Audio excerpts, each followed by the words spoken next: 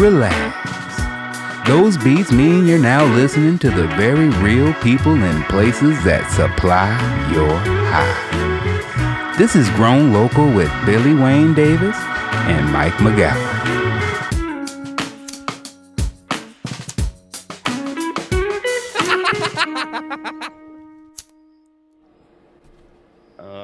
We are back. Sorry we took a little break again. Mike had to go to another river and get stuff out. Because, you know, stuff happened to him recently. So we're things. This is a podcast about medicine. And there's different forms of medicine. But we are back. We've got some great guests lined up. We're not taking breaks anymore. Who was it? That wasn't me. Was that Mike? Are you back, Mike? I am back. I'm okay. Completely back. Are we okay? Should we start? Yeah. Should we start again? We're not, but no, it's just the river calling me back to its sweet. That's bosom. Okay. And I was worried you weren't coming back, and I was gonna be okay with that, but I was like, I can't do the podcast anymore. I'm not gonna replace Mike. But it is a bummer that we're not going to do it. And then I'm back. I'm here. I don't know if you fully, but we're okay with it. And we got cool stuff lined up we're about to do. So it's also like, I hope he's back. Just going forward with it. That's all you can do. I just knew that you were coming back from Idaho because I've been to Idaho enough to know that, like where I'm from, while it's probably one of the most gorgeous places on the planet, it's also, when you talk to people, you're like, oh, we can't live here. Damn it, we can't. Mm-hmm. It's very isolated, and isolation more times than not just leads to weird hatefulness for no reason. And fear. I think that's probably what it's the fear of the unknown. So you have to be like, punch it, and then it's out to get me. And there's these groups that they're like, I just don't think a lot of people work together as much as you think they do.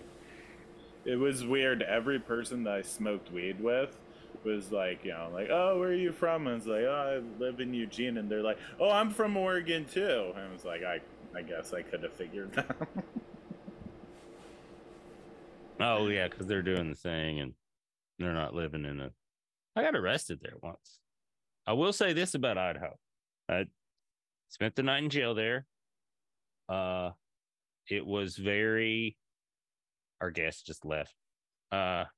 It was very like Andy Griffith type jail where it was like, It was bigger than that, but it was like me and another person who was very, very terrified. And I was like, I was not terrified, but I was just more like, I'm in jail. Shit. Like, this is embarrassing. Do you know what I mean? Where it's like the first time you go to jail, it's like, you think you're a really bad person. You don't understand that you're just like an idiot. Like, there's a difference. But there is the first couple hours, you're like, gotta change who I am. This is bad. And I was in Idaho, and then a lot of it was because of weed. I got pulled over with out-of-state plates, blew a .08, and then I had it's illegal. Even the state trooper, when I blew it twice, he was like, oh, dude, and I was like, don't do that. Don't arrest me and then be like bummed about it. Well, like your car got declined? Don't be like, no. Don't be a dick. But also don't be like, oh, this sucks. And you're like, no. You are actively a part of this. Yeah, it's like you suck. We can stop this right now. Like, you're letting my buddy who is in a blackout go right now. That's true. They took him back to the goddamn hotel. I was like, he's the reason everything's sealed. But long story short, I was the responsible person. I mean, if we're being real, I really was. Like, at the time, you can't be also like, listen, if you understood my tolerance to alcohol, you would understand this is nothing. I'll race you right now. It is kind of like, you want me? I did all the tests. He was like mad because he was like, wow, and I was like, yeah, I'm fine. He's in a blackout. And that's soft selling out your friend. Like, not full sellout, but like, if you let me go, I'll give you him. No, not even that. Like, let me go take care of my friend who's fucked up. That was kind of that was like the kind of angle I was going. And then he's like, man, I gotta, oh, I know why he had to take me. This is such an important part of the story that I always forget. 2 or 3 years before, I had gotten in a wreck. My car hydroplaned in the mountains in South Carolina, North Carolina border, going to a gig in Charlotte. Hydroplane wrecked. Totaled this half of this Ford Ranger I had, and then the state trooper gave me a ticket. He's like, well, if you hydroplane, you're going too fast. And I was like, it's not how that works. Remember, there was another car in front of me that had done it too. So there was like 2 of us, like, and it's just like a stream of goddamn water because it's the mountain. And I was like, I know I wasn't going too fast. I know, because I couldn't say because I was a little stoned and this was freaking me the fuck out. So I know I wasn't going too fast. And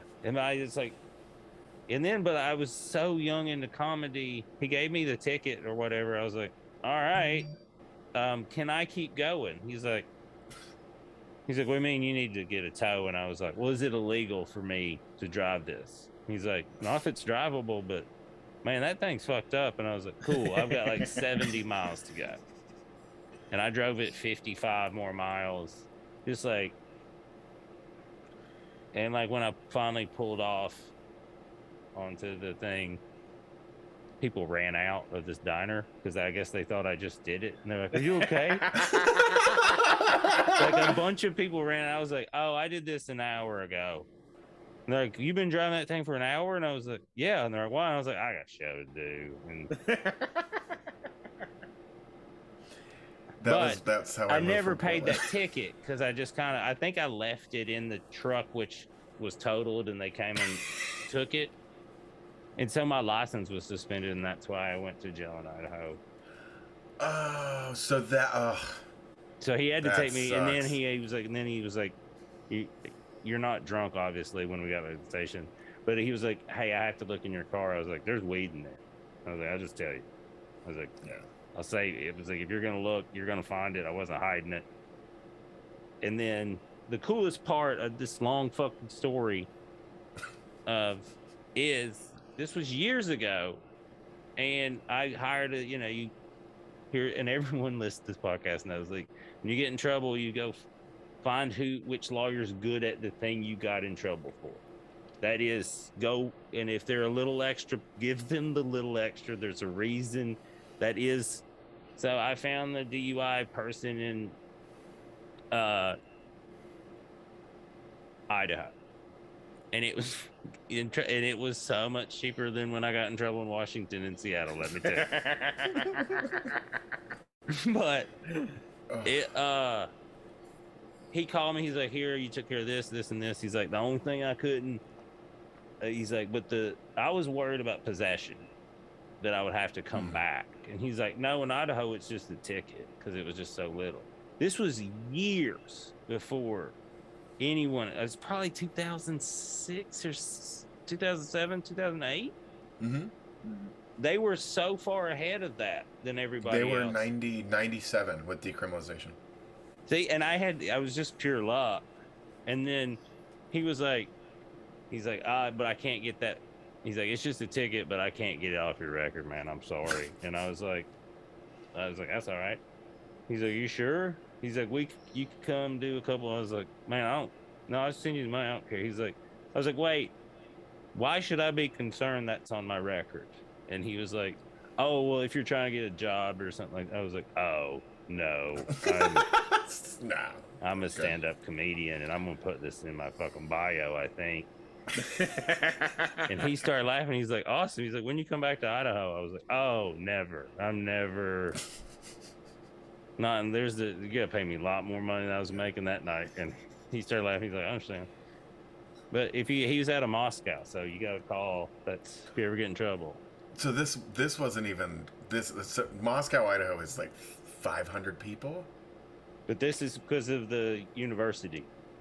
Yeah, because it's outside of Boise, but it's like smaller than Coeur d'Alene.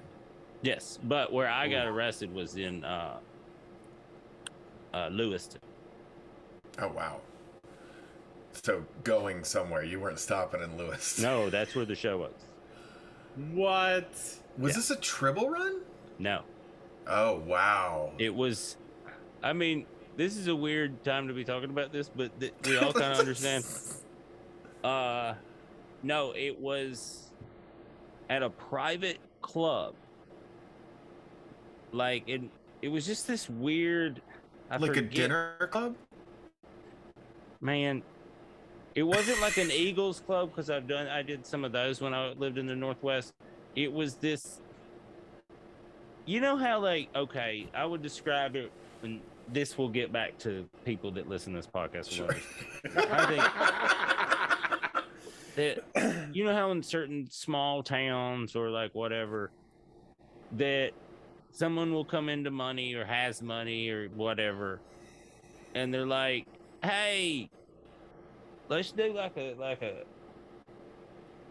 a private bar situation, kind of like club where we can."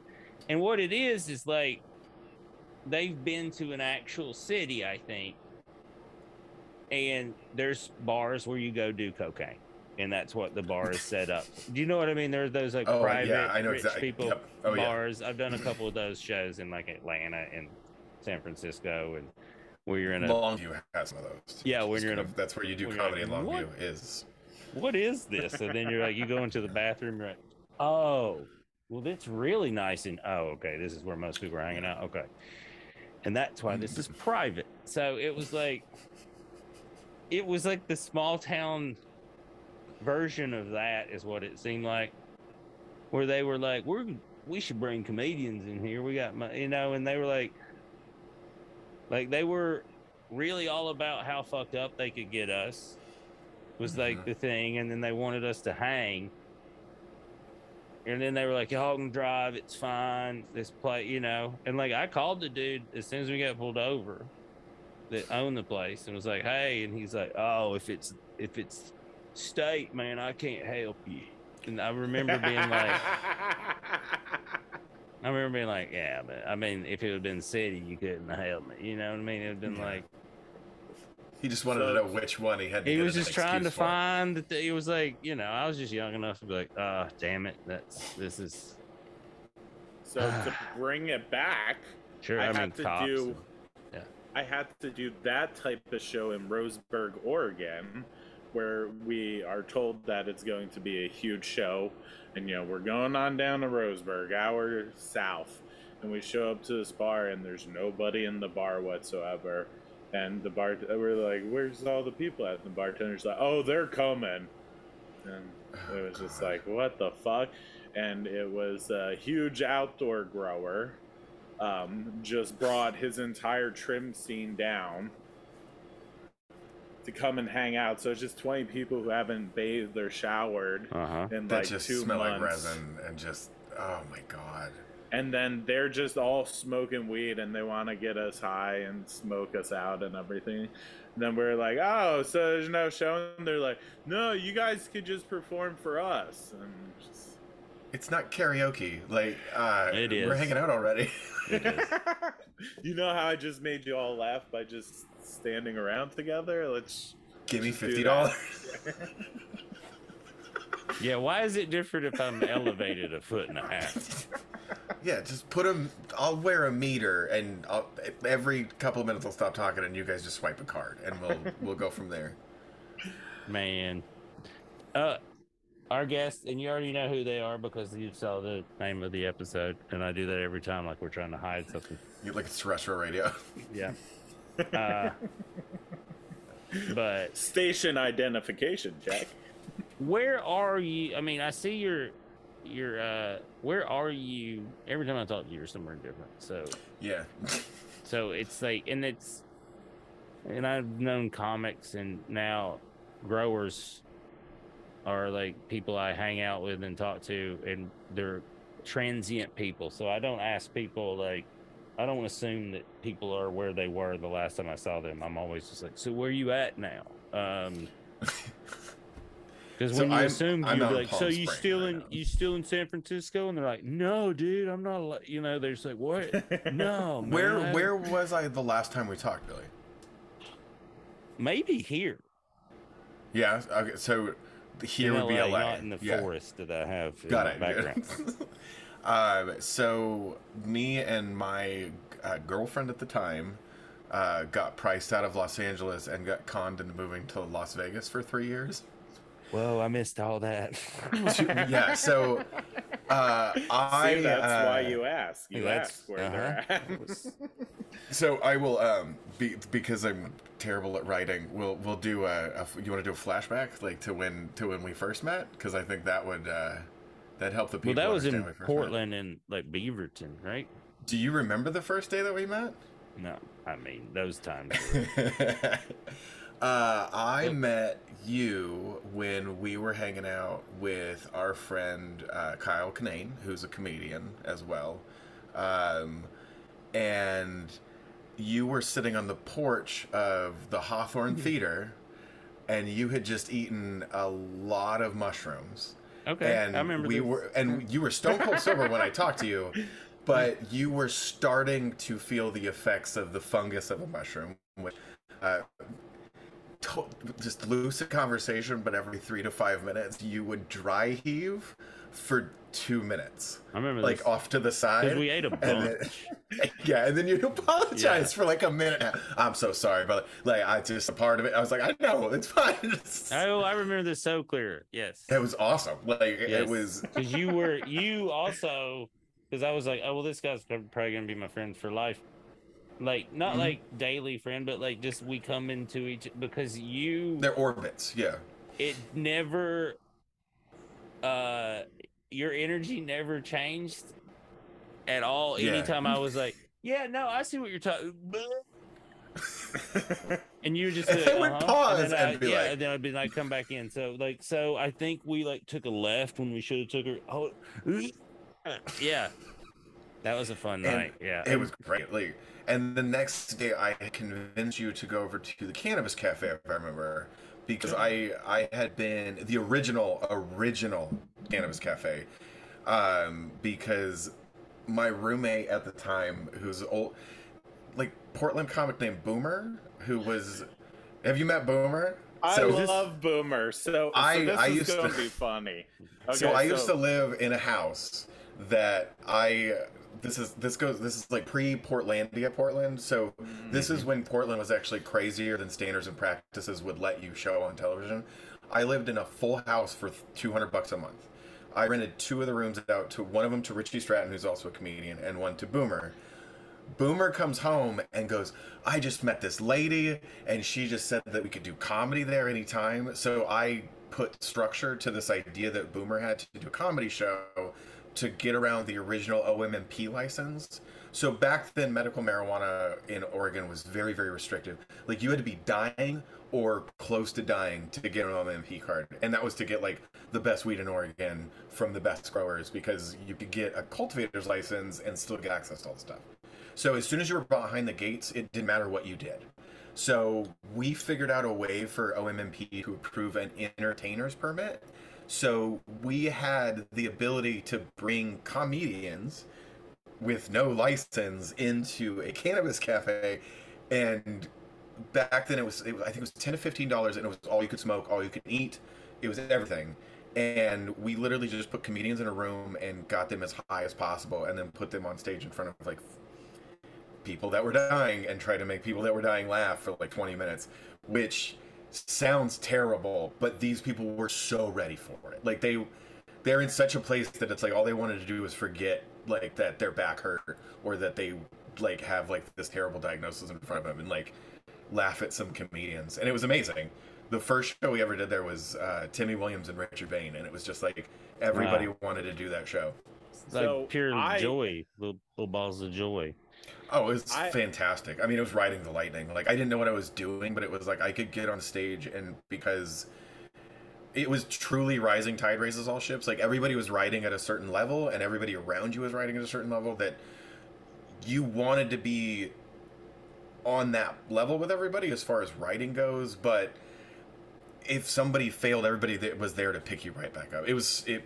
2009 through like 2012, Portland was amazingly supportive. Yeah.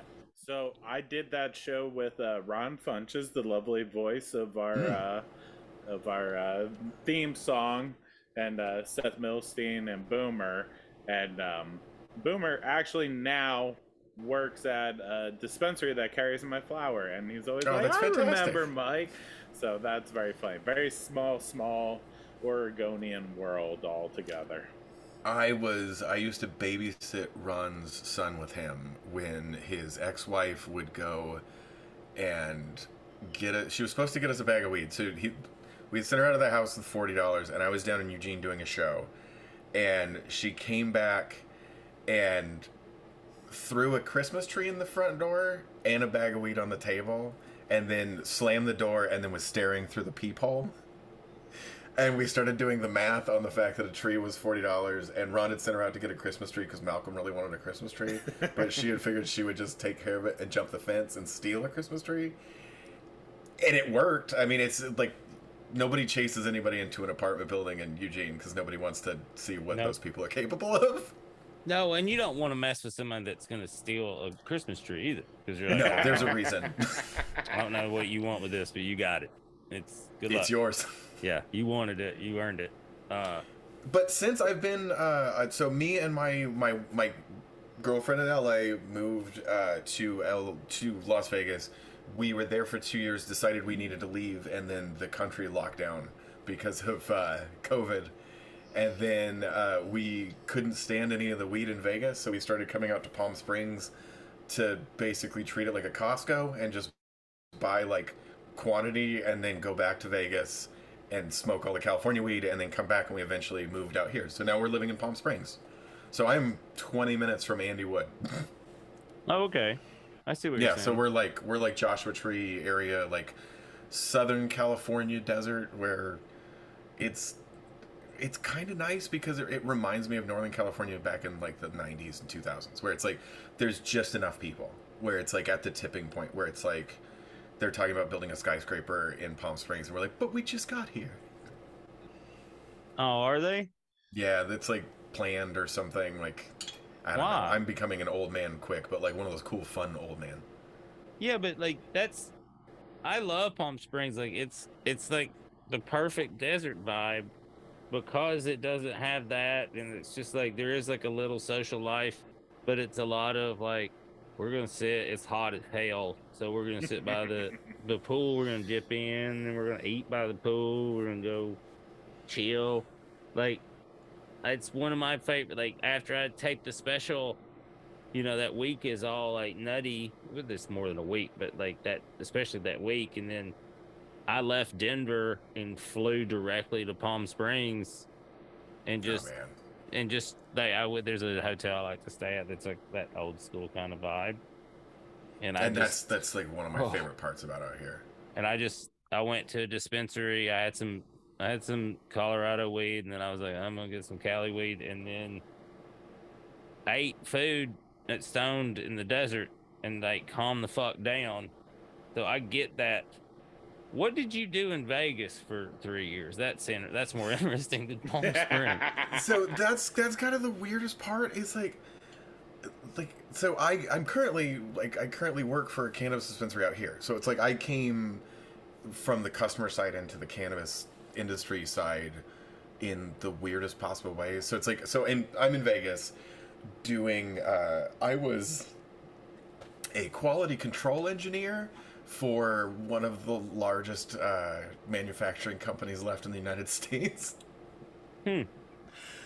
So I used to work directly with every single Cummins diesel engine that they make that are designed for transloader lifts and jib lifts, and wound up redesigning one of do you know what a bucket lift is, or they call them jib loaders, where it's a 60-foot lift, and it's what people use as like a mobile scaffolding, so they like clean buildings with it and stuff like that.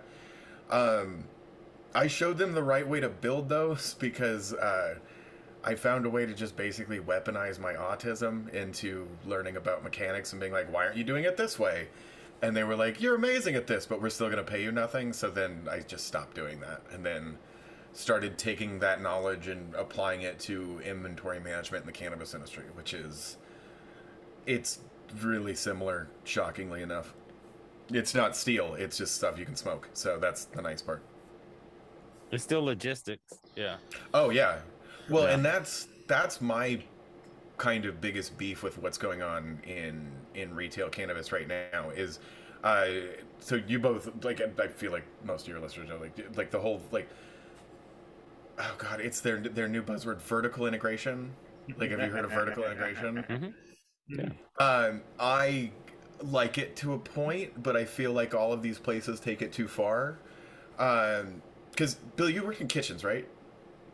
I have. Or like, yeah, like most kitchens run on 2 to 3 distributors, and most cannabis industries run on 20 to 30 distributors, and everybody wants to use their own logistics, which makes all the cannabis go up in price because everybody wants to pay for their own vans and everything.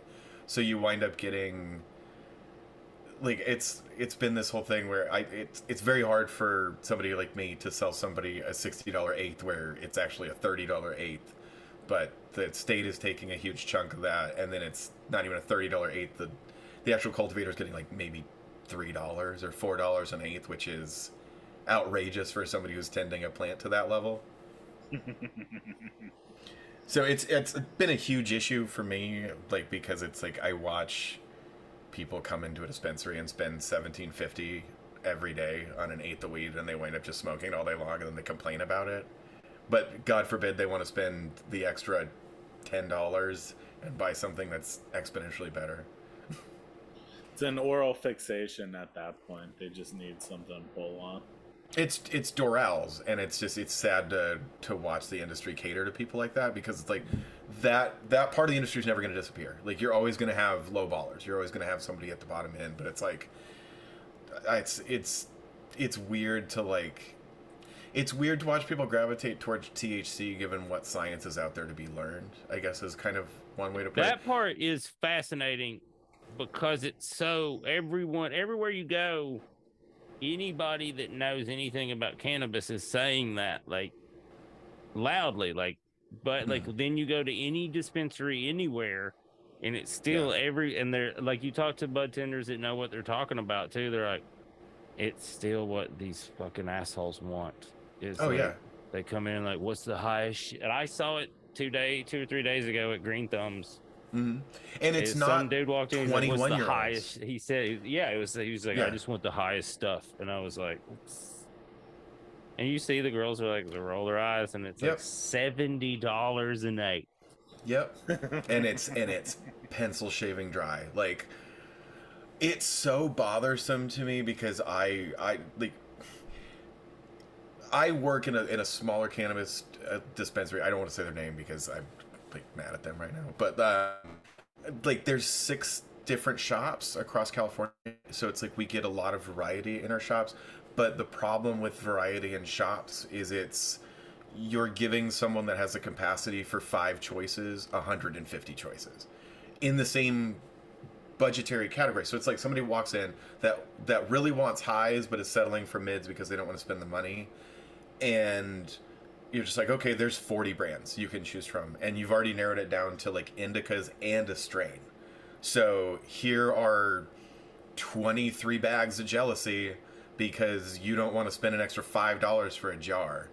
And like, I have a jeweler's loop, so it's like I recommend, like, if anybody who works in the cannabis industry, here's Justin's fact, I guess, is just like, get a $12 loop, like get a jeweler's loop, because you can show people trichomes and you can show people different colors and things like that a company is not really going to be able to provide, where certain companies can give you a card. Out?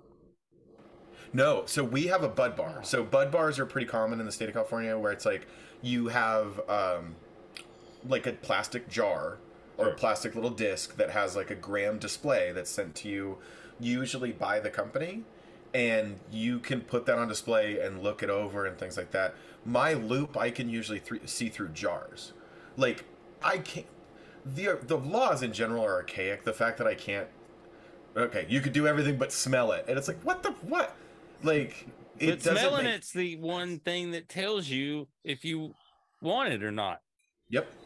And don't tell them that. Even from cartridges too.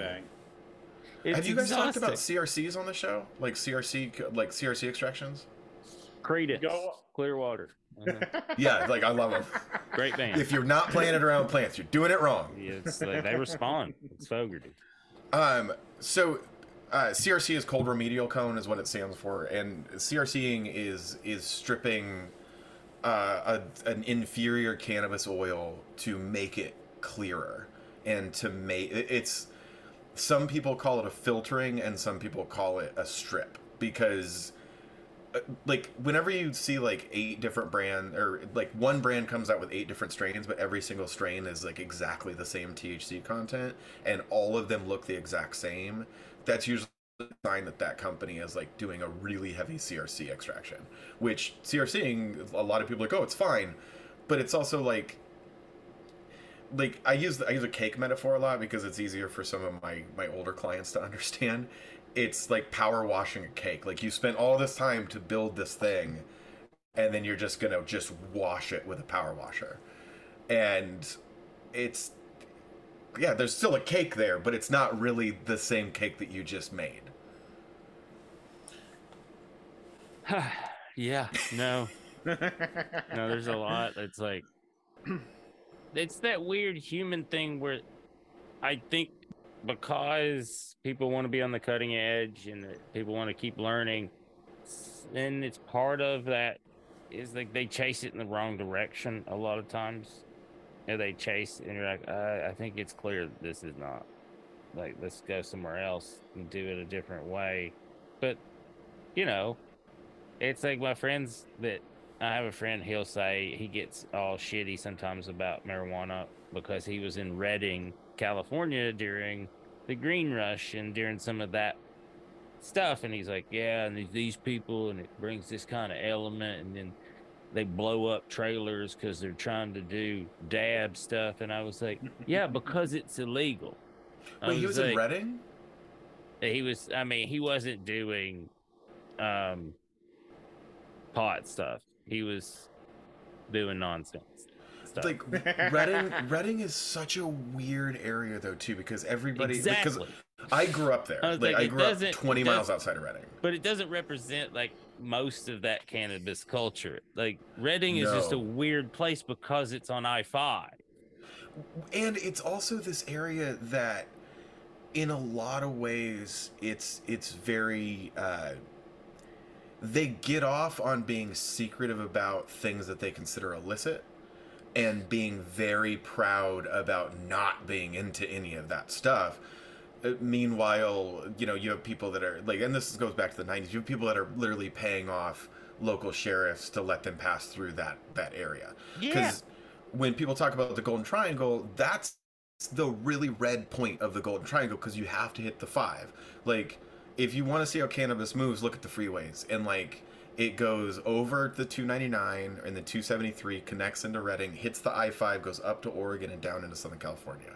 Because there's no water in Southern California back then, so all of the good cannabis is not coming from the south, it was coming from up north.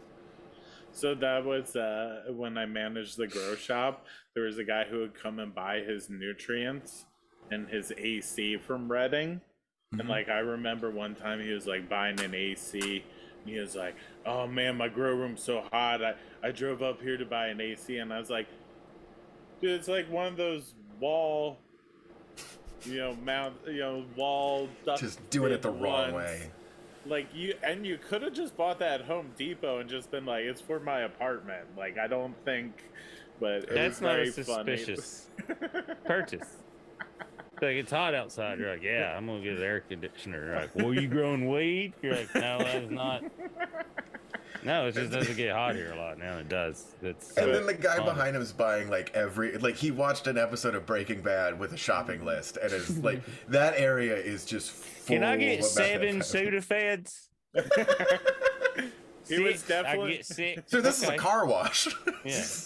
He was definitely wearing a lot of Fox racing gear, and acted like he knew a lot more about what was really going on than most people. Yeah, I grew up a nerd in that town. So you grew up just cannabis is part of life. I didn't realize that until, oh God. So I was talking to my old neighbor that I grew up next to my entire growing up, like from the age of like 3 until I tail lights on that town at 18 and moved to LA. Like, I was talking to my neighbor because my first experience with cannabis was I'm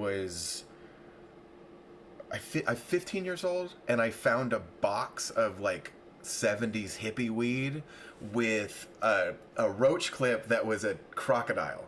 That's cool. And the clip was the little crocodile mouth. And I showed it to these goth girls to impress them, and they scammed me out of it and stole it out of my neighbor's garage. It wasn't mine. I found it in my neighbor's garage. It was like, check out this cool thing I found. And then I thought that I was gonna get. They were like stiff arm. Yeah, and they live down the street too, so it's just like, so I'm talking to that guy's daughter, like maybe 6 weeks ago, and I'm like, man, it's crazy that we grew up there and we weren't around cannabis at all. Like, nobody around us smoked weed. And she goes, what are you talking about? And I was like, she's like, oh, you're an idiot, huh? Yeah, oh God, complete moron. I never realized that you were an idiot. So her dad is this guy named Paul Favre, and Paul, rest in peace, died. Name. Oh, okay. He's dead. He died. He died swimming in Cabo San Lucas, off the coast, like out of a heart attack, massive heart attack, just like bleh, and just died. Good for him. The amazing dude. That's the dream. That's the dream. Gave me my first lighter. Like that's my guy. So Paul would smoke unfiltered Camel cigarettes and drink goblets of wine while watering a dry patch in their yard that was clearly overwatered, like with a hose. Like, he would spray it, smoking a cigarette, and would set the cigarette down on the cement and then just guzzle a thing of wine and then just like set it down and smoke the cigarette. I didn't realize that every other cigarette was a giant joint. And so he was just cross-fading the shit out. Because like, when I drank, and it's been a good decade since I have, it's been almost a decade. But that was what I really love, and every now and then I don't really miss booze at all, and it'll be every now and then, it's not even booze, it'll be like moments that I'll miss, is I would get it's so cheap, it's so funny now that I think about it, because I'm around fancy people that do drink wine, and I'm like, man, that must be good. But have you ever had Yellowtail Shiraz? You know what I'm talking about? Where you're just like, you drink 2 of those, and then you smoke like an 8th while you watch TV. You turn into glue. It's the best thing you've ever felt.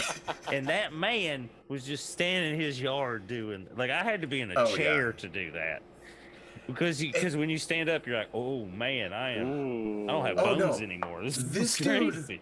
This dude's not even standing. This dude is like catcher in the 7th inning, knees out with a hose, and is crouched, and is like Spider-Man stance, just drinking and smoking. So then I'm inside.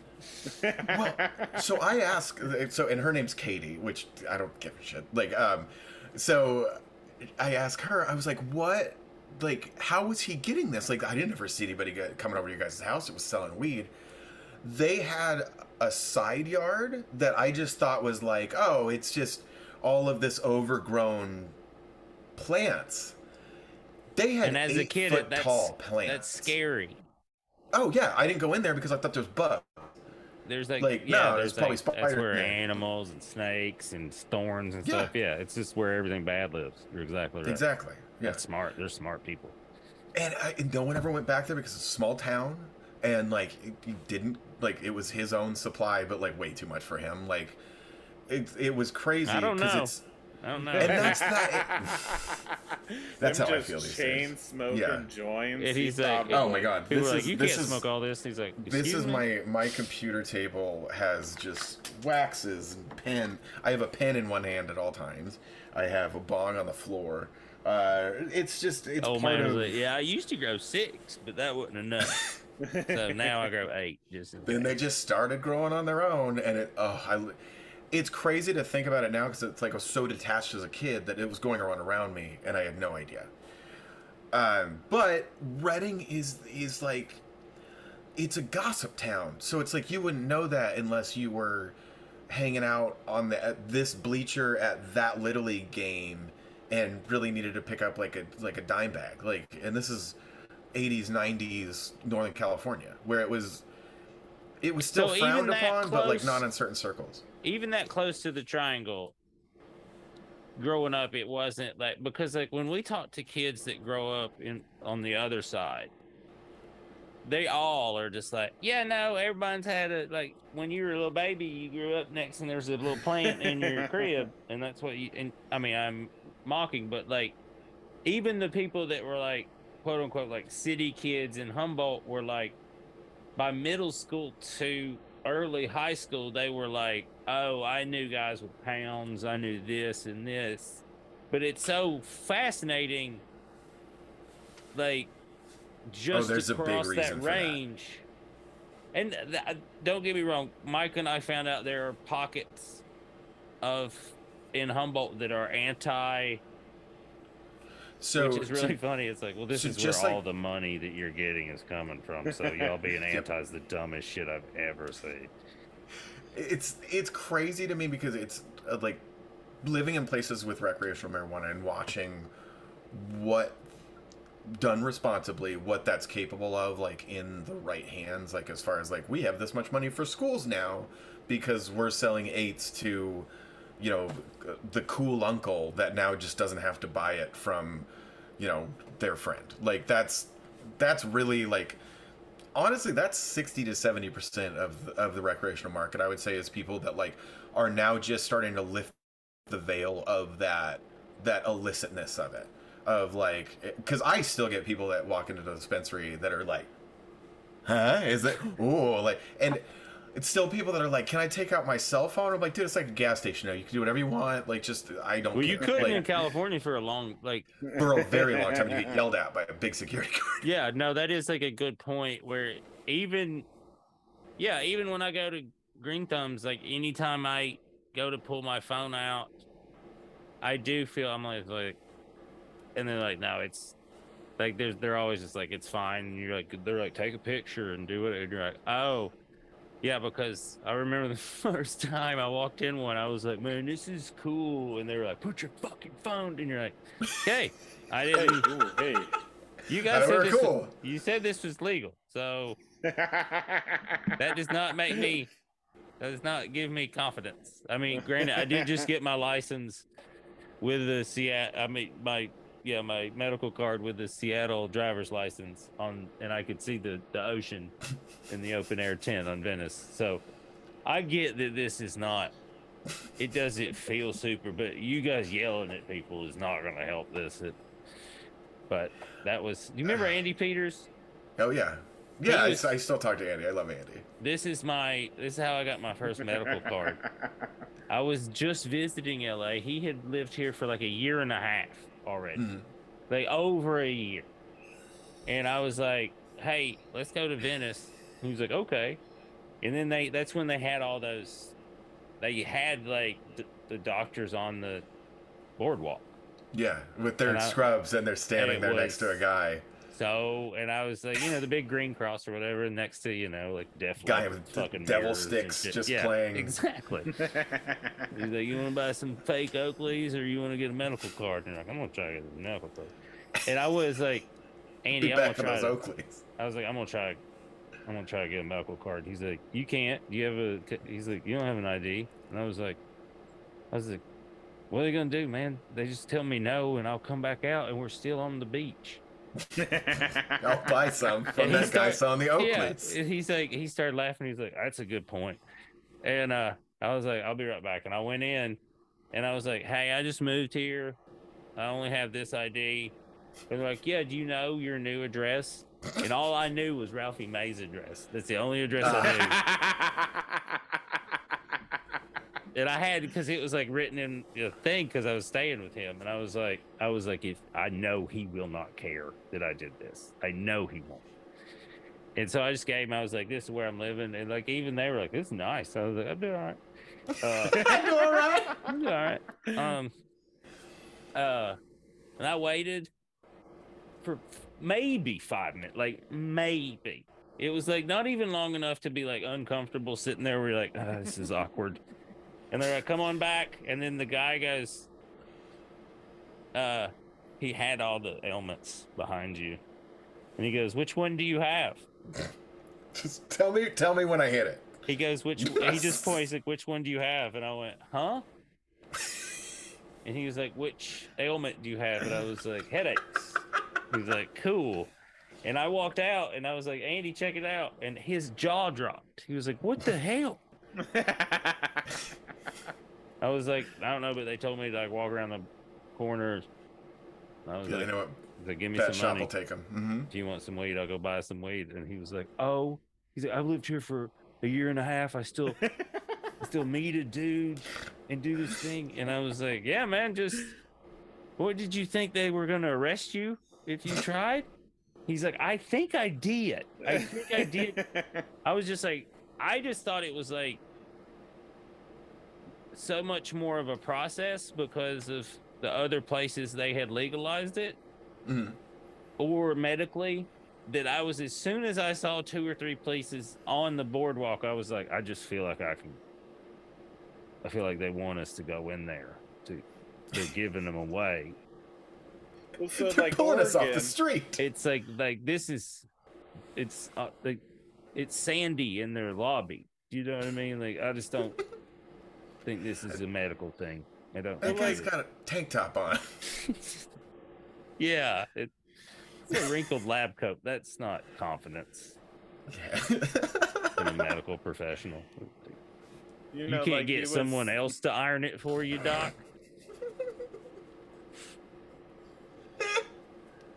You know, like what he was saying though, like up in Oregon, it was so hard to get the medical card. Like they did not fuck around. They're like, you have to show this, you gotta do that. I called one time and they're like, well, we need you to get your medical record sent over. And I was like, okay, cool. And then just never went after getting a medical card. And I was like, I'll just grow weed, whatever, it's cool.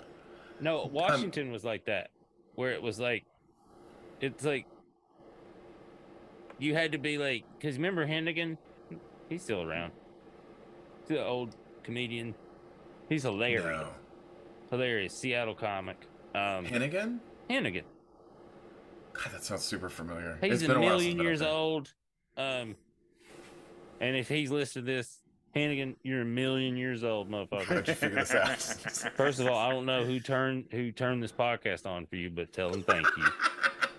But he's awesome. He's one of the first people I knew that like trimmed, who would go. He's like, I'm a scissor drifter, and I was like, you're not a lesbian. He's like, that's a good joke, and I was like,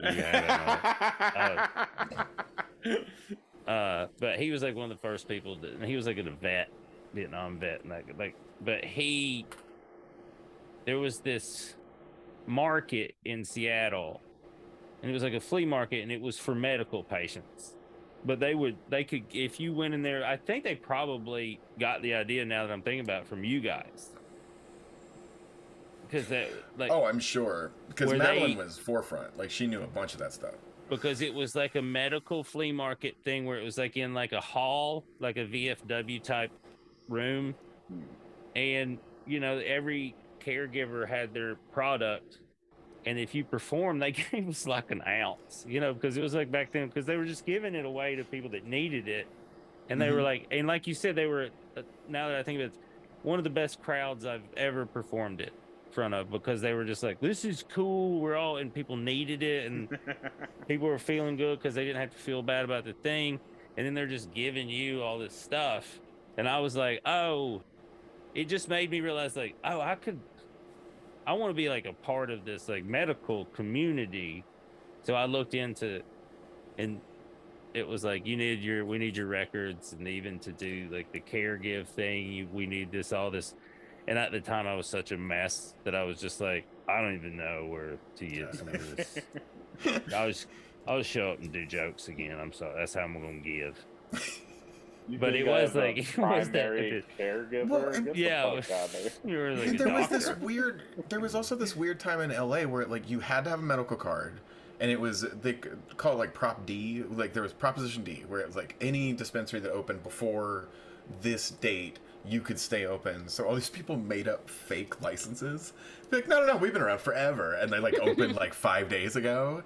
There was one guy, and this one, I used to live in Highland Park, which was Where at? like kind of I used to live at Di Donato's house, like. Oh, I just meant like what street? I don't know exactly. 50th Avenue 53 in Ash was like the area. It was like really close to like where they did that Comedy Central show, where it was like somebody's front yard or backyard or something. I can't remember what it was, but it was a really hot spot for comedy where like people figured out that they didn't have to pay anything for locations if they just paid comics a $300 check. Yeah, that sounds. And yeah, that was that area. So I used to walk up to York, and because there used to be like 3 dispensaries right next to each other on York during this time. Not anymore. Oh, it was nuts. So I would get a coffee, and then I would go over to the dispensary, and one of the dispensaries was a dispensary/art gallery, which just meant that the guy was going to sell you really cheap weed and then try to get you to smoke it there while he explained his paintings. Which I was just like, this guy's a genius. Like, because he was just like... Yeah, I used to trap people in my living room with this shit, but now I got a gallery. He figured out how to lock the door and was like, no, you guys hang out. And I didn't have anything to do, so I'd just be like, yeah, sure. So it's like if I'd run out, I'd like buy 2 joints, and he would give you 5 to just listen to him talk about this. I had some friends like that in college, where that's exactly what it felt like. Hey, they're gonna smoke us out the whole time, but we're gonna have to hang out. And you're Yeah, like, but well, you're we have sit down. $7, so we're gonna have to go hang out to get stuff. What was the art like? That's what I want to know. It was Lisa Frank, but if Lisa Frank had Parkinson's, is what it felt like. Because like all the lines were meant to be straight, but like they would get to a point where you knew he was trying to go too far with it, got too high, that sounds and just jam. It's Sleaze loves some Lisa Frank, but with Lisa Frank with some edge. I like that. Well, here's the thing. Yeah. To like piggyback off like that kind of what LA used to be, because it's not. No. They all disappeared within like 3 or 4 months. All those little ones just gone. But what they do now, and I love it, is every now and then it'll be in Highland Park is where I'll see it. I'm sure it's happening all over the city, but where, it's where I kind of, in my hood around here, is you'll just see this spot open up where it's like a new dispensary. You know what I mean?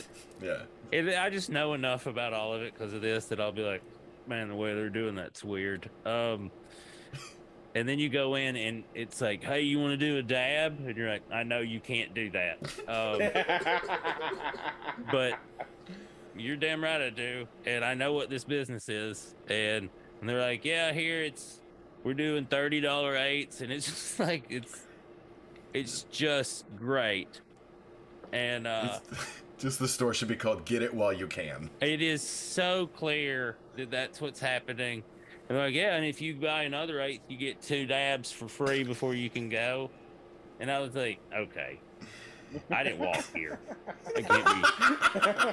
Like, I'm not a huge person. Like, oh man, you shouldn't smoke. You know what I mean? Like, it's like whatever. It's not booze or whatever. So it's like, But it's like you shouldn't do like 4 or 5 dabs and get in the car.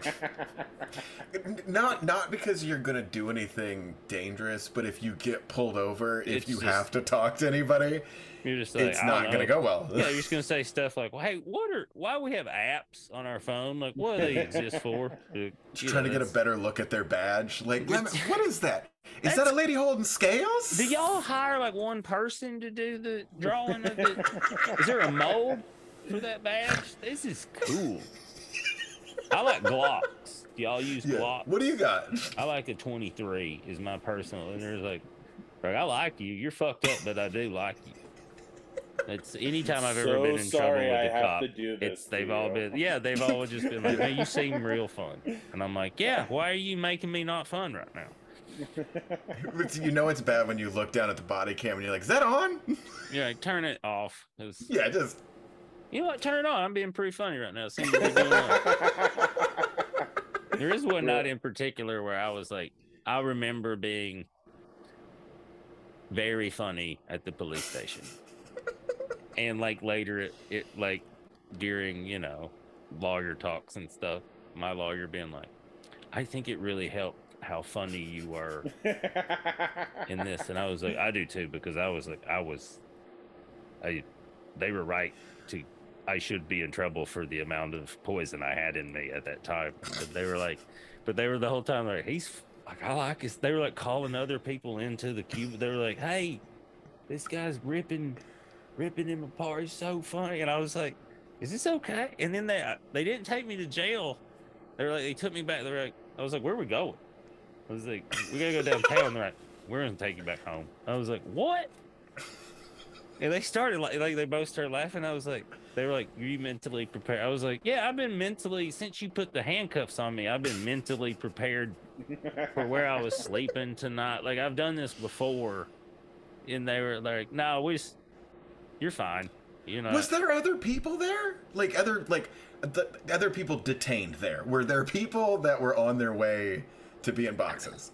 I do think, now that I look back on it, probably. It wasn't super busy, because it was like a suburb of a city. I'm not going to.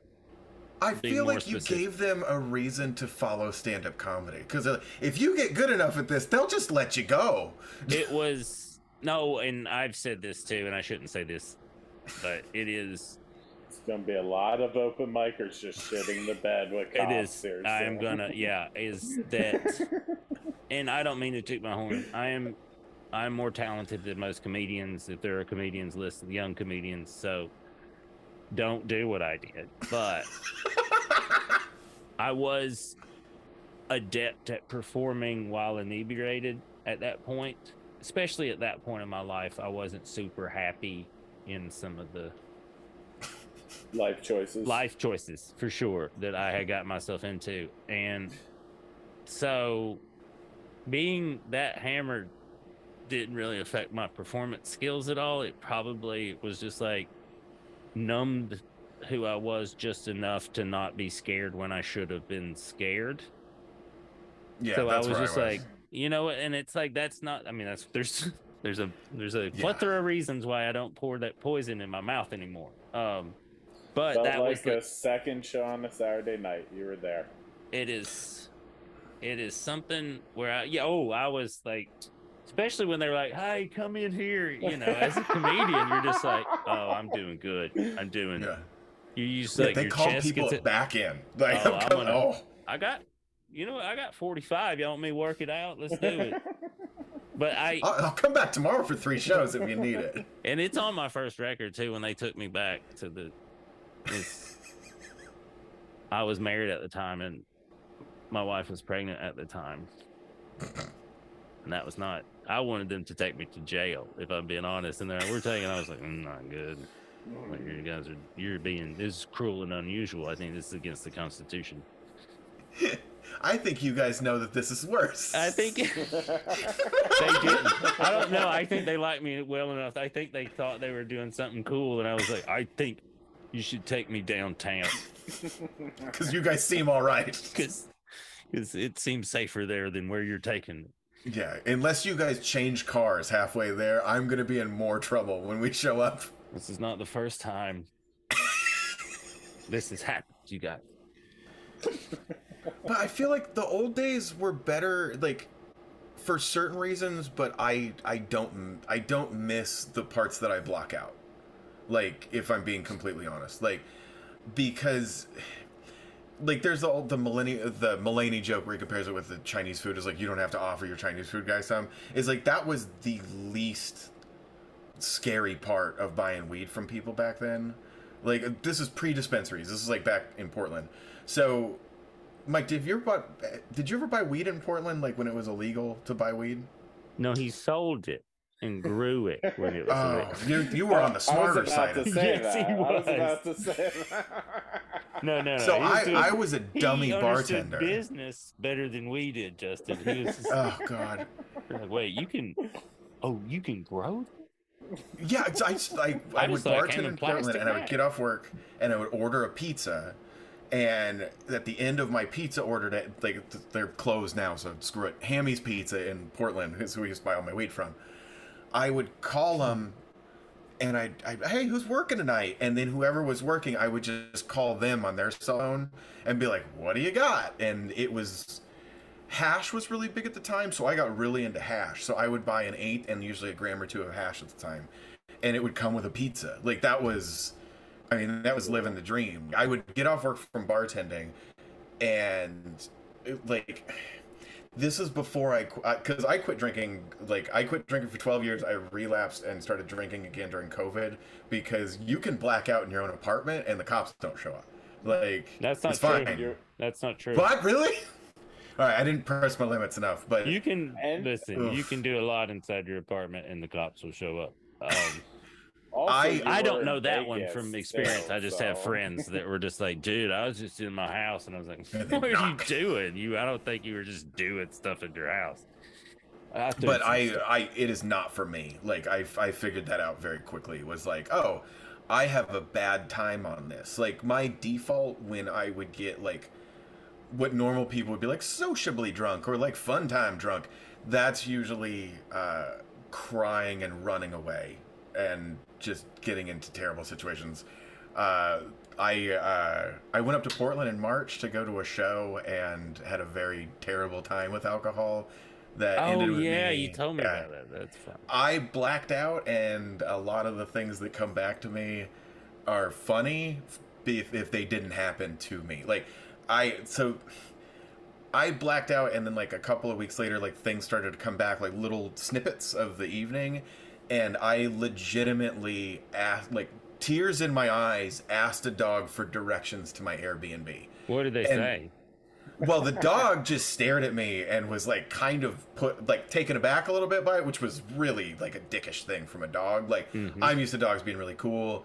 This one had a chip on his shoulder, and there was a person there that I didn't acknowledge at all, like that was with the dog.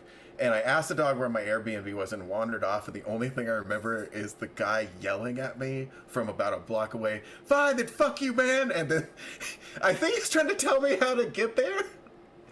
And just like so embarrassed, and was just like, this is not for me. Like, it's other people have a good time with it, and I can't. Like, I suffered so much embarrassment the next day trying to find my phone because I called a cab to a hot dog place that I liked that was 70 blocks away from my actual location. And that's when, you're too drunk and other people need to take care of you. So we're at an hour, which is awesome. No, this is great. Like, and I'm just letting you know. So we are gonna wrap it we're gonna lean towards wrapping it, but like there's like several things, because you and I talk all the time on Instagram. And there was like what Mike and we like to keep it, we love talking to growers, and we like to talk to different parts of the industry, especially as it's changed so much even since we've started doing this podcast, which has been like not even 2 years. And it's like, even I said it the other day I was like, hey, what's Palm Springs like? Because my manager and my entertainment manager, I was like, part of my dream is like and his dream too is like he just wears tracksuits and lives in Palm Springs and has to fire people at our dispensary from time to time. And I was like, yes, that's all. He's like, you'll just call me and be like, hey, we gotta let this dude go. I'm like, yeah, go tracksuit it up. I'm in Hawaii growing weed. But so I'm always curious, like, what is it like out there? And you're like, you just see, there's just, I think I posted Sonny Wong's first draft, of the Titanic, and he's like the 2022 cannabis industry, and it's when it's cracking. And you were like, yo, you're like, I'm just seeing people left and right. And then I was like, California's really bad. And then when I talked to Mike, he's like, it's bad up here too. And it's like, it's one of those things where it's like if it's bad in Palm Springs, which is like, that's where people go to chill the fuck out and they have money. And it's bad in Oregon where it's like, that's what everyone loves to do. Yeah. It's like, what do you see every day that has changed you, where you were like, the other day, you're like, I think I want to start making it. And that makes me happier, to where you're like, what, even being in Palm Springs, I'm not being clear about this question, but I am like leading into it so people understand where I'm coming from with it, where it's like, that worried me when even you were like, yo, I'm out here, and it's still like, and like I said, anytime I go to Palm Springs, every dispensary I'm in is like, it's like early Colorado. It feels like early Colorado, where people are just, because it's a vacation spot and it's chill. So there's always people coming in and out. And then when I hear you be like, it's not great. And even, I mean, Green Thumbs isn't employee. It's not as staffed as it used to be. I've noticed. I think, because I was thinking about a lot about this. So I use the phrase a lot. I think that was the first thing that I had sent to you when we had talked about this, is that there is my little phrase for it is that there's too many cokeheads in the weed industry. I was trying to lead. I was hoping you. I didn't want to steal your line. I was hoping you remembered it. That I was like, it's frustrating to see people that know nothing about this industry look at it like a cash grab, and to not take people's experience and expertise into account. And I think that's very frustrating. I see a lot more exploitation of the industry out here from people that aren't cannabis people, more so than anything else. I see a lot of people call themselves legacy people that I've never heard of, and it's like we were talking about it earlier, it's like, this is a very small community, so all I have to do is play the 7 degrees of separation game, and if I don't know anybody who's heard of that person, there's a good chance that person's backstory is complete bullshit. So the day that I left LA, like when we left, it was like one of the first weeks of January, and it was right when the recreational law was going into the state of California, which is kind of weird. Like, we didn't plan that, but like, we were moving out of state. We were driving out of Inglewood, California at the time, and I think we counted like 40 MedMen trucks, just ready to go put Costco level weed into every dispensary they could, and to really try to saturate that industry. I think the biggest problem that we're seeing right now. They didn't do it. No, I know they tried though. I mean, you saw that terrible but that's video. The fascinating part of it though, because it was.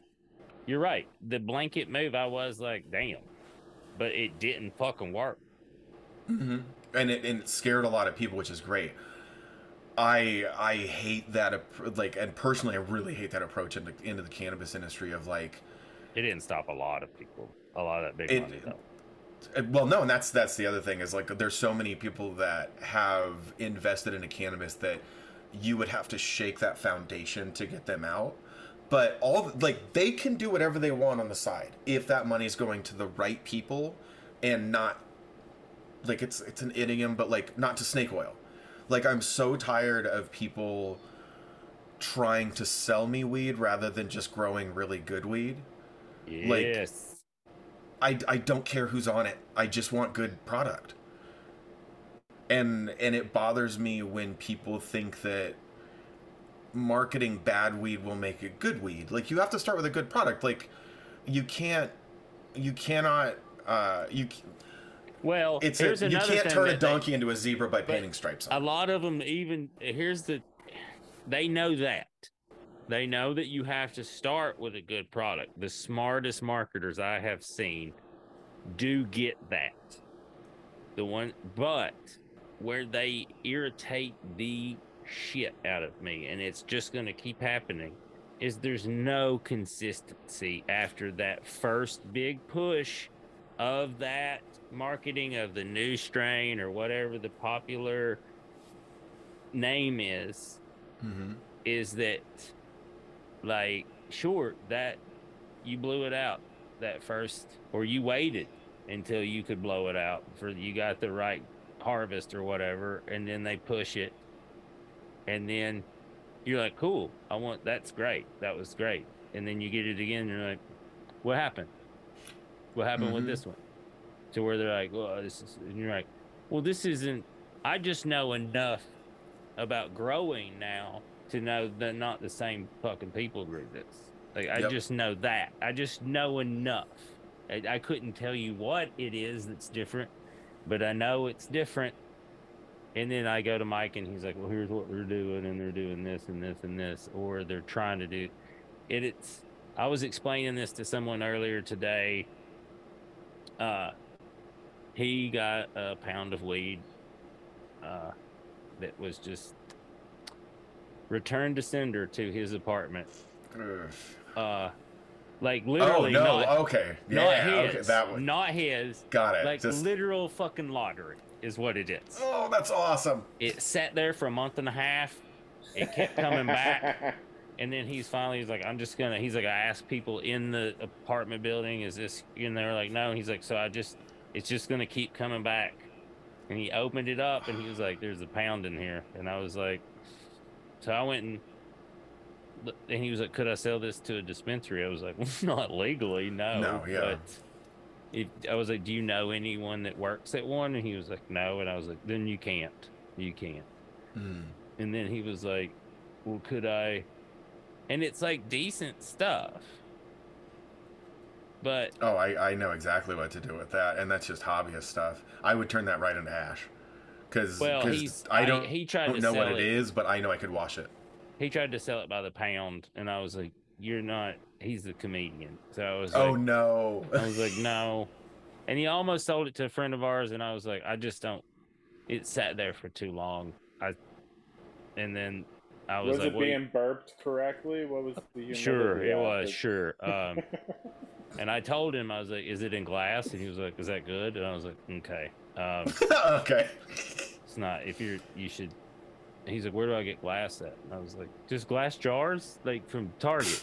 Like, but he did end up, like, just selling it for like I was like, he's like, well, someone said I should just sell it for $100 an ounce. I was like, yeah, you should. I was like, you'll make more than you selling it by a pound. You don't smoke really. Mm-hmm. And then I know 15, 14 people that will buy it, especially with these prices right now. Mm-hmm. And I was like, and these prices are why you found that. It's because people don't want to pay those anymore. And they don't want to sell this to dispensaries. They'd sell it where they can get it. Yeah. Well, and the worst part is people still like black market weed is literally just weed that somebody grew that didn't want to pay a 43% exorbitant You don't tax. call tomatoes black market tomatoes. I do, but that's just a personal thing. Well, that's a weird heirloom. So much better. Yeah. But that's what I'm saying. Like I have a lemon tree and I have a Meyer lemon tree in my yard. Yeah.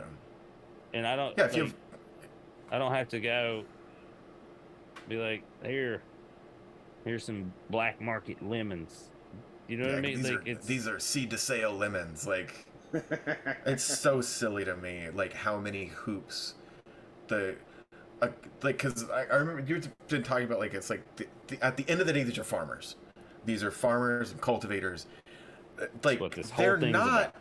they're not legislators, and these people aren't accountants, or they're not lawyers. Like the problem with asking, like, I mean, it's like if you were to take a beef farmer that's making, because like that's most of, like, I grew up raising, like, my family raised steers, so we raised beef cattle. So people are like, oh, you guys made a ton of money. No, you break even. You do zero sum game where you make enough to buy enough head the next year to keep doing the same thing, to keep the lights on the ranch and to keep the horses fed and to keep everything going. It is the same exact process, but you have, and people, like, it's so frustrating to me that people don't realize how delicate weed is, especially when we're talking about things that are 35 to 40% cannabinoids, which if you give me something in the bag says 45% total cannabinoids and half of that bag isn't resin, something's wrong.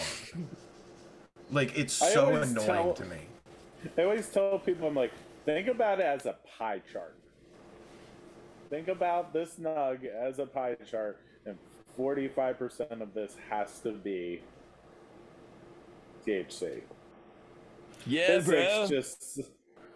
Physics just doesn't allow for that. Look You at with the your plate. own eye. Blow it out, bro. I paid $88 an ounce. I mean, It's great. It breaks right up. 88 and 8. That's how you know it's good. 8, 8, 8. Yeah, and then, yeah. Oh my god, I blew saw on weed it. of that You don't dude 3 need a days ago. grinder. You do not need a grinder. You just look at it hard, and it'll break itself. Yeah, it is. It's so it's like, because it sucks to have to compare it to things like the bartending industry, like the liquor community, because I feel like they're very different products. But people at the top, or people that are deciding legislation, want to try to treat them the same way. But cannabis is treated with, like, can you imagine having to go through 3 different doors to get a beer? Like, because that's exactly what they're trying to do to the cannabis industry as far as purchasing. The dispensary that I work at has to hire a full-time security guard staff, or pay for one. They have to pay for full bud tenders, which is fine. I mean, bud tenders are bud tenders. That's normal to have to do. But at the same time, I treat any type of cannabis as a medicine, so I treat it like an apothecary. If something walks through the door, I try to know everything about that, and I pass that along to people that I am in charge of, because this is what bothers me in the cannabis industry. I don't run a hookah bar. I don't run a strip club. But 80% of the industry in the state of California likes to pretend that dispensaries are either one of those 2 categories. No, I understand. I think there's if the house music's too loud, I can't hear information. I think there's a culture now of that's starting to change that. Like, I went and did a show at a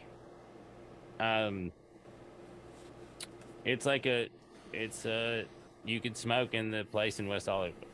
It's a awesome. consumption place. The show, like any weed show, is like there's no momentum, and it's fun, but it's not ideal for stand-up. But I'm never gonna tell them not to do it, because they give you, an 8, and it's a cool place, and they're like, you're always welcome here.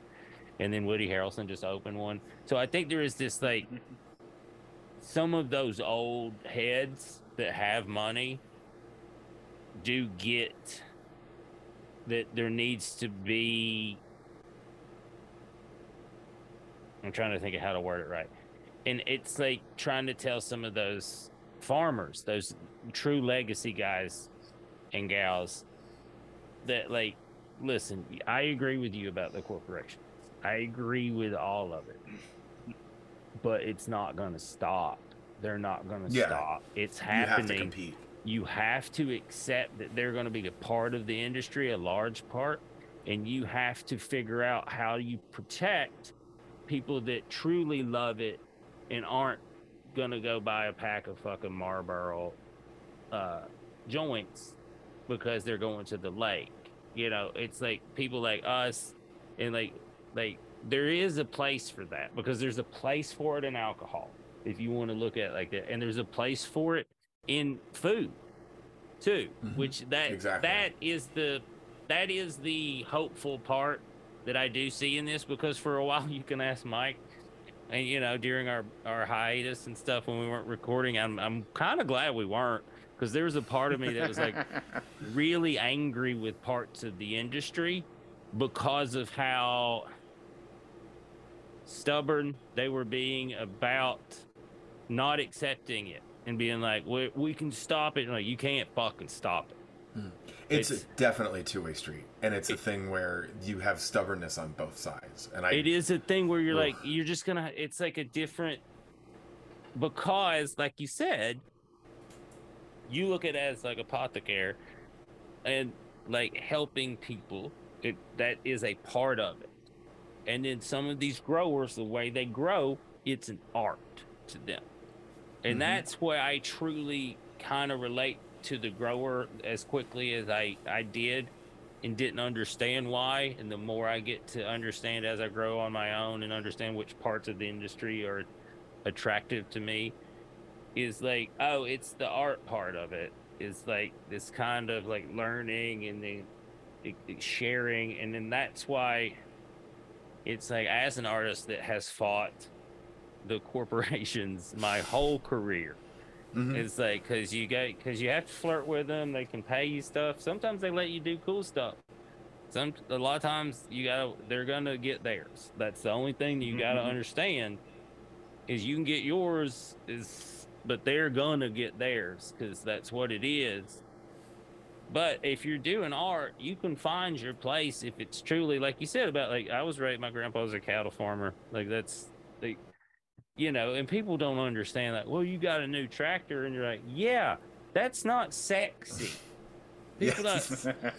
Because we flipped the other one because it was 50 years old. Yeah, and it's like, yeah, we took every profit we made and like had to buy a tractor, because it's like, it's not. We didn't go to Acapulco. You know what I mean? It's like, that's not how farming is. Like, no, yeah, we have food, we eat well, and like we're all happy and stuff, but no one's getting rich. It's a lifestyle that we all enjoy. And I think I saw that early in stand-up, where it was like, I worked with some people that I thought were doing what I had dreamed to do, and I evaluated their happiness and all that, and was like, oh, that's the dream, is to be happy. So like, I do think that's like if it's not making you happy, don't fucking do it. And I think that's why there'll be places. Sorry to get all like weird and stuff about it, but it is like, I'm hopeful about it, because it is like this. I see it as the same as comedy, and I think that's why I love it so much. Is like, if you do it because you love it and it makes you happy, and you're doing it in a smart way, and you're not being shitty about it and trying to, like Quincy Jones talks about, like, when God leaves the room, he's talking about when money just enters the room. He's like, it's not quality great. You can make something decent, but it's never special. And that's what I think about cannabis that way. I think about comedy that way. I think about music, like all of it. You can do the business part is definitely a part of it. So, but acting like it's just like, so I'm not as mad as I was so mad at it for a good couple months, like 2 or 3 months ago. I was like, fuck these people, like, and they were saying that this, and then they clarity, do that shit. Because you have to find the point to dull the point. And it's like, if you're not doing that if you're seeing things you love being hurt by things that are coming from outside forces, you have to get mad at it first before you can logically approach it. Because otherwise you don't know what you're after. And it's, I'm glad you didn't record it, because that sounds terrifying. But like, I think it is important to kind of reinvestigate. There's whole parts of my life that people would be like, if I ever did stand up about, like, that went on during your life. Like, yeah, I don't say stuff that I don't want to say about. So, well, and I'm off stage for, I think I've been off stage for 4.5 years, and now we're talking about getting back on stage with a totally different approach. Because I did stand up for so long afraid of being who I am on stage and not having all of this imposter syndrome stuff going on, where it was like not ever thinking like, that I could do this thing, and then being like, wait, no, the more that I focus on it, the less perfect it gets. So it's kind of like you have to let parts of yourself come out, otherwise it just comes off untrue. And I feel like cannabis industry is that way, where it's like, if you're not growing the thing that you know how to grow, because it's like jealousy's popular in this last year, but if you don't know how to grow a jealousy strain and you only know how to grow a like Skywalker or something like that, you better follow the instructions, because if you don't, you're going to grow something at 18% and be sitting on 6 pounds of nothing. Well, and like I keep trying to tell people, it's like, how many national companies did you know out of Oregon before cannabis? Right? And every single cannabis startup company is like, I want to take over the world. I want to do this. I want to do that. It's like, no, man, just do good at your craft. Just be about it. Like, there's that episode with, what's his face? Anthony Bourdain, Parts Unknown. And it's like a 3-generation sushi bar in Japan. And they're like, okay, well, this dude, he makes rice for 3 years before we even let him touch a fish. And like, you know, some people are like, that's crazy. And to me, I'm like, dude, I bet that rice fucking bangs. I bet that's some great fucking rice. I want to try that rice. And, you know, I think people just have to be a little, everybody, even the weed growers, they got the stories, they saw the Dateline, they thought that they had won the lottery. And it's like, nah, man, just do the thing. Well, and Billy and I were talking about that, which always bothers me, because it's another one of the phrases that I had brought up. It's like, everybody thinks this is Starbucks. Like, this is 1997 and it's Starbucks. Everybody thinks because I have coffee beans and because I have this teenager working at the counter, I'm going to sell 1 million lattes. And there's no recognition of the craft. There's recognition of the product in that craft, there's profit in that craft, and they know that, and they think, oh, well, all I have to do is put up, you know, a coffee hopper and an espresso machine. But it's not that. It's there's care at all different levels and it's like, I don't really like calling out brands, because the next, like, anytime I do that, the next thing, they release something that I don't agree with. But there are certain brands out there that are doing it the right way, that aren't spending the money on this rapper's endorsement on this 8th of mid to make it a high. There are people out there that are spending the money on cultivation. It's just, it's putting the spotlight on those people versus putting the spotlight on the millions of dollars in marketing. Like, I was a blind cannabis cup judge for a long time, and I feel like that used to mean something, where nowadays it looks like E3. Like, you can go to a cannabis event and there's people spending $10 million on marketing for their 12 different products, and it's just like, why? Like, give me good products. Stop spending that money in this direction. But that's what I get mad at in the industry, that I have to get over, is that money is always going to be there. I think it's reverse gatekeeping. You have a lot of people at the top where it's like, for me to start my own dispensary, I'm looking at $6 million in the state of California to start. That is pre-labor. That is before I get to the logistics of running a business. Just in licensing, if I could find an angel investor to come in and spend that money, tomorrow I would start my own dispensary. The biggest problem with that is people want a profit in that first year, but we're talking about like business, like restaurants don't see a profit for 5 years. Regular businesses don't see a profit for 3 years, and that's built into the model, but everybody wants to think they're going to be a millionaire overnight. Well, it's the same problem that we were talking to bring it back to close this episode up, but it's a similar problem with that. Is the same problem that you're having with legislation and regulation.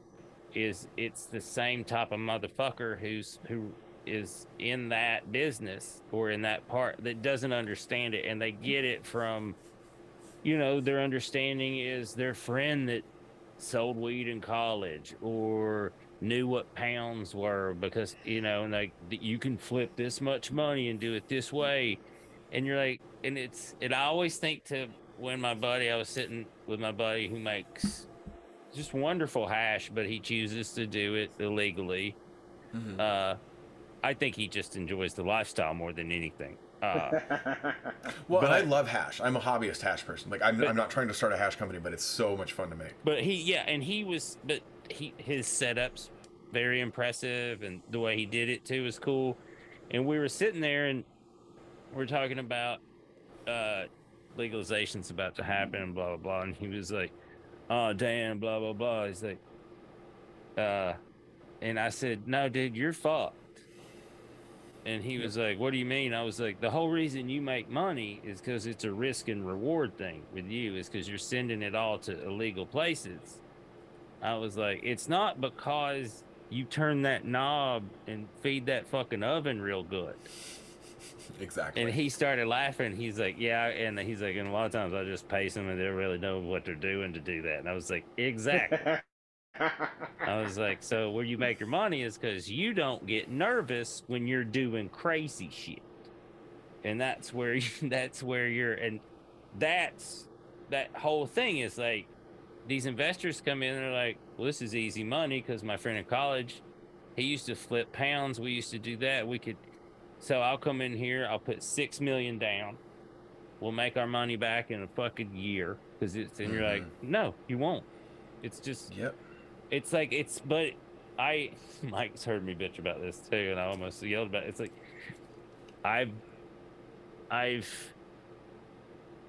and I don't say in the cannabis business because that's not what I'm in, but I am like in like a part of it in a weird way because of the podcast. I hate to say it, but you're a cannabis influencer, definitely. Like, as far as like, people know what you're about in this industry. That's interesting. Do not plan on that. That's weird. I'm not worried about it because I only know how to be me, so it's not gonna be like, "Well, you got to pay me to say stuff." No, I don't. But I not immediately, but about a year and a half in, I went to Mike and I was like, "It's so goddamn similar to comedy, in that motherfuckers try to come in thinking like, I'll just do this and this and this, and then this will work, and then I'll just make money and do the thing." And you're like, I understand why people think that. I do understand, because they're not wrong about like these steps. It's like they do understand, like, these are kind of the vague steps to do these things. But taking those steps, Bambi, is not, they're not easy steps to make. It's like somebody's like, "Oh, you should go in, you sell this, and then boom, you're like, sure. Now go sell the thing." And you're like, I don't do that. You're like, but what happens when you have 1,000 of those first steps that look the same, but only 3 of them work? Yeah. And it's the same on that second step, and now there's 10,000 steps. And that's one of the biggest problems, is you have all these people that, I thought it was a step. It looks like it should work. Son of a bitch. Well, and that's like, you have like what people would call a crypto bro mentality in this industry right now, where it's like, we're getting it at the ground level, and the next thing you know, it's going to be a 3,000% mark, and it's like, no, you're still selling to people that are in the lower middle income bracket, that aren't sitting on, man, if it was legal, I'd spend $10,000 a month on weed. No, these people have a limit on what they're going to smoke and buy, tourist city or not. Like, if you're in a legal state and you have legal dispensaries, the dispensaries around you are just like any other business. It's like, a lot of what you're not seeing is keeping the lights on, and a lot of what that dispensary is selling, like, and I hate to say it, 'cause we're like, I would say the dispensary I work for, like, my approach on it is not this way, but the majority of it is this way, is we need to move out what's giving us the most profit. And it's like, it's not a target. It's like, you can't do that with this industry. And those are the dispensaries that I think are doomed to fail. Like, you see that model fail more often than not. I hate to see it. I don't like to see businesses close. I don't care what the business is. But, like, when it comes to cannabis, it's like, yeah, because you were doing it wrong. Like, you were doing it thinking, like, I have 6 months to make my money back, and we're at month 5 and I've lost money. And it's like, well, yeah, because nobody knows who you are. No, Like, that's the thing. I mean, that's a tough conversation to have, is about small business in general. Is like, when it's sad is when it's like a small business, it's like truly like popular and just like everyone loves it, and it's like, well, they can't compete with corporations anymore and they're done. You know what I mean? And then there's those that are like, oh, you're not good at business. Yeah. You're really bad at this. It's just like, and that's okay, but it's not because corporations came in and stuff. It's like you weren't open a lot, and then no one knew you were existed, and then when you were open, you were kind of mean, and then you know what I mean? Exactly. It's like, oh yeah. it's like there's a reason I don't own a store, you know, because it's like you gotta go every day. You gotta be nice to people that you don't want to be nice to. It's like, no, that's not. I tell jokes. And Well, if people are rude to me, I have large men can kick them out. It's awesome. It's the same type of mentality of people that are like, I love records, I want to go work in a record store. And it's like, no, you should go work in a record store if you like being a librarian. Because that's what the job is. The job is literally being there for people to take things from you. Like, your job is to make sure they're in order. Like, that is 80 to 90% of your job. And I like fashion. I'm gonna go work at Abercrombie and Fitch. Like, you like folding stuff? Because that's what that is. You don't get to pick what pants are out there. No, yeah, they're not gonna let you. You good at basic math because that's what you're gonna be doing. Yeah, it's like, just because you can ollie doesn't mean you get to work at Zoomies. I tell people all the time, they're like, I want to grow weed. I really love weed. And I was like, well, you should be really good at being a janitor because that's basically what you are. You're a janitor for plants. I spent a lot of today just sweeping up dirt. That was a lot of today. Man, thank you for your time, dude. This is it's my pleasure. I mean, I will do this anytime you guys need me. I want this industry to succeed. And you have the same kind of like, hey, this is like, I'm not worried about any of the big stuff. Like I said, the corporation stuff is like, it is, and some of the big players, I don't give a fuck about them either.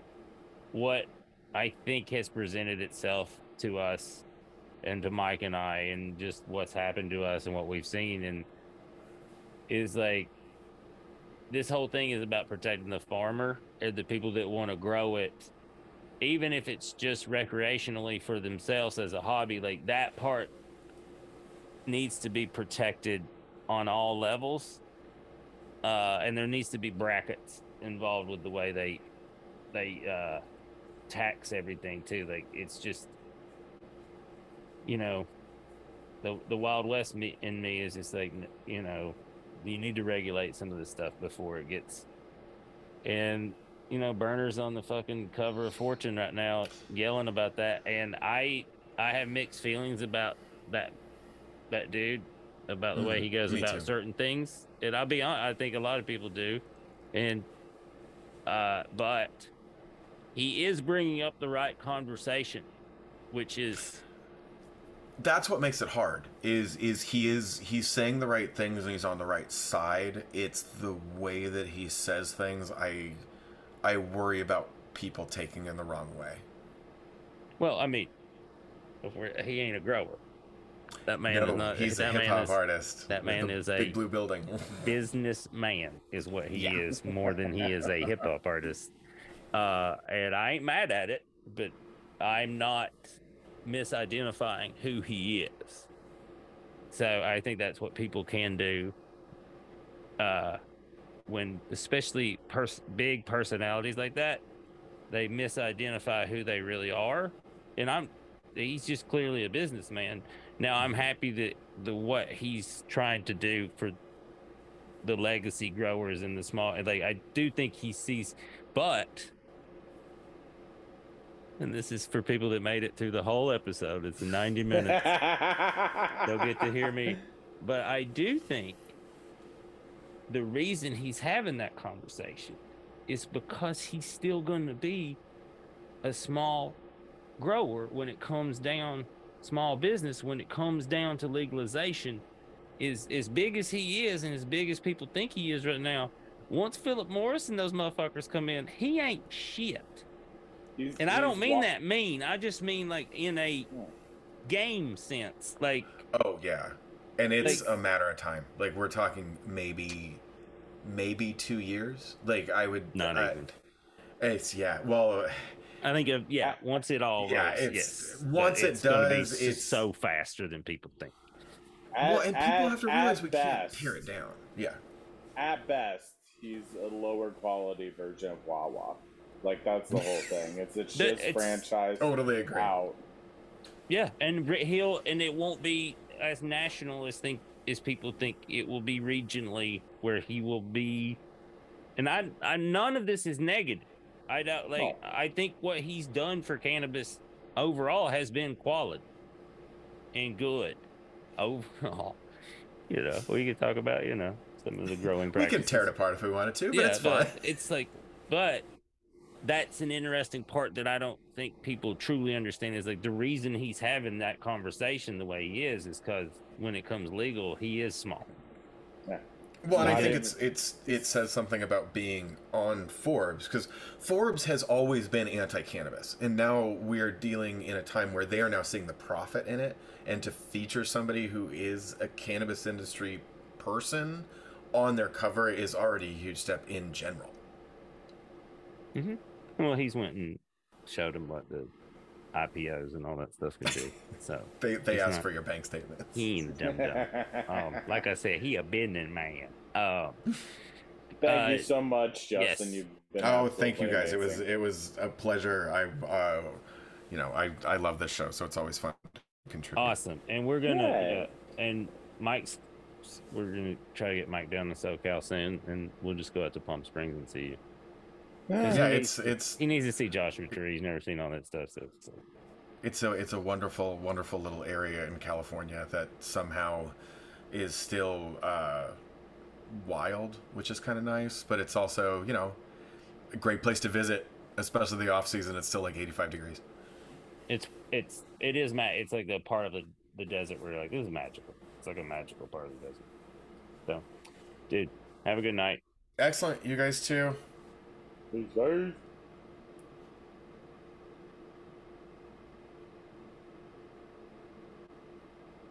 Fall asleep.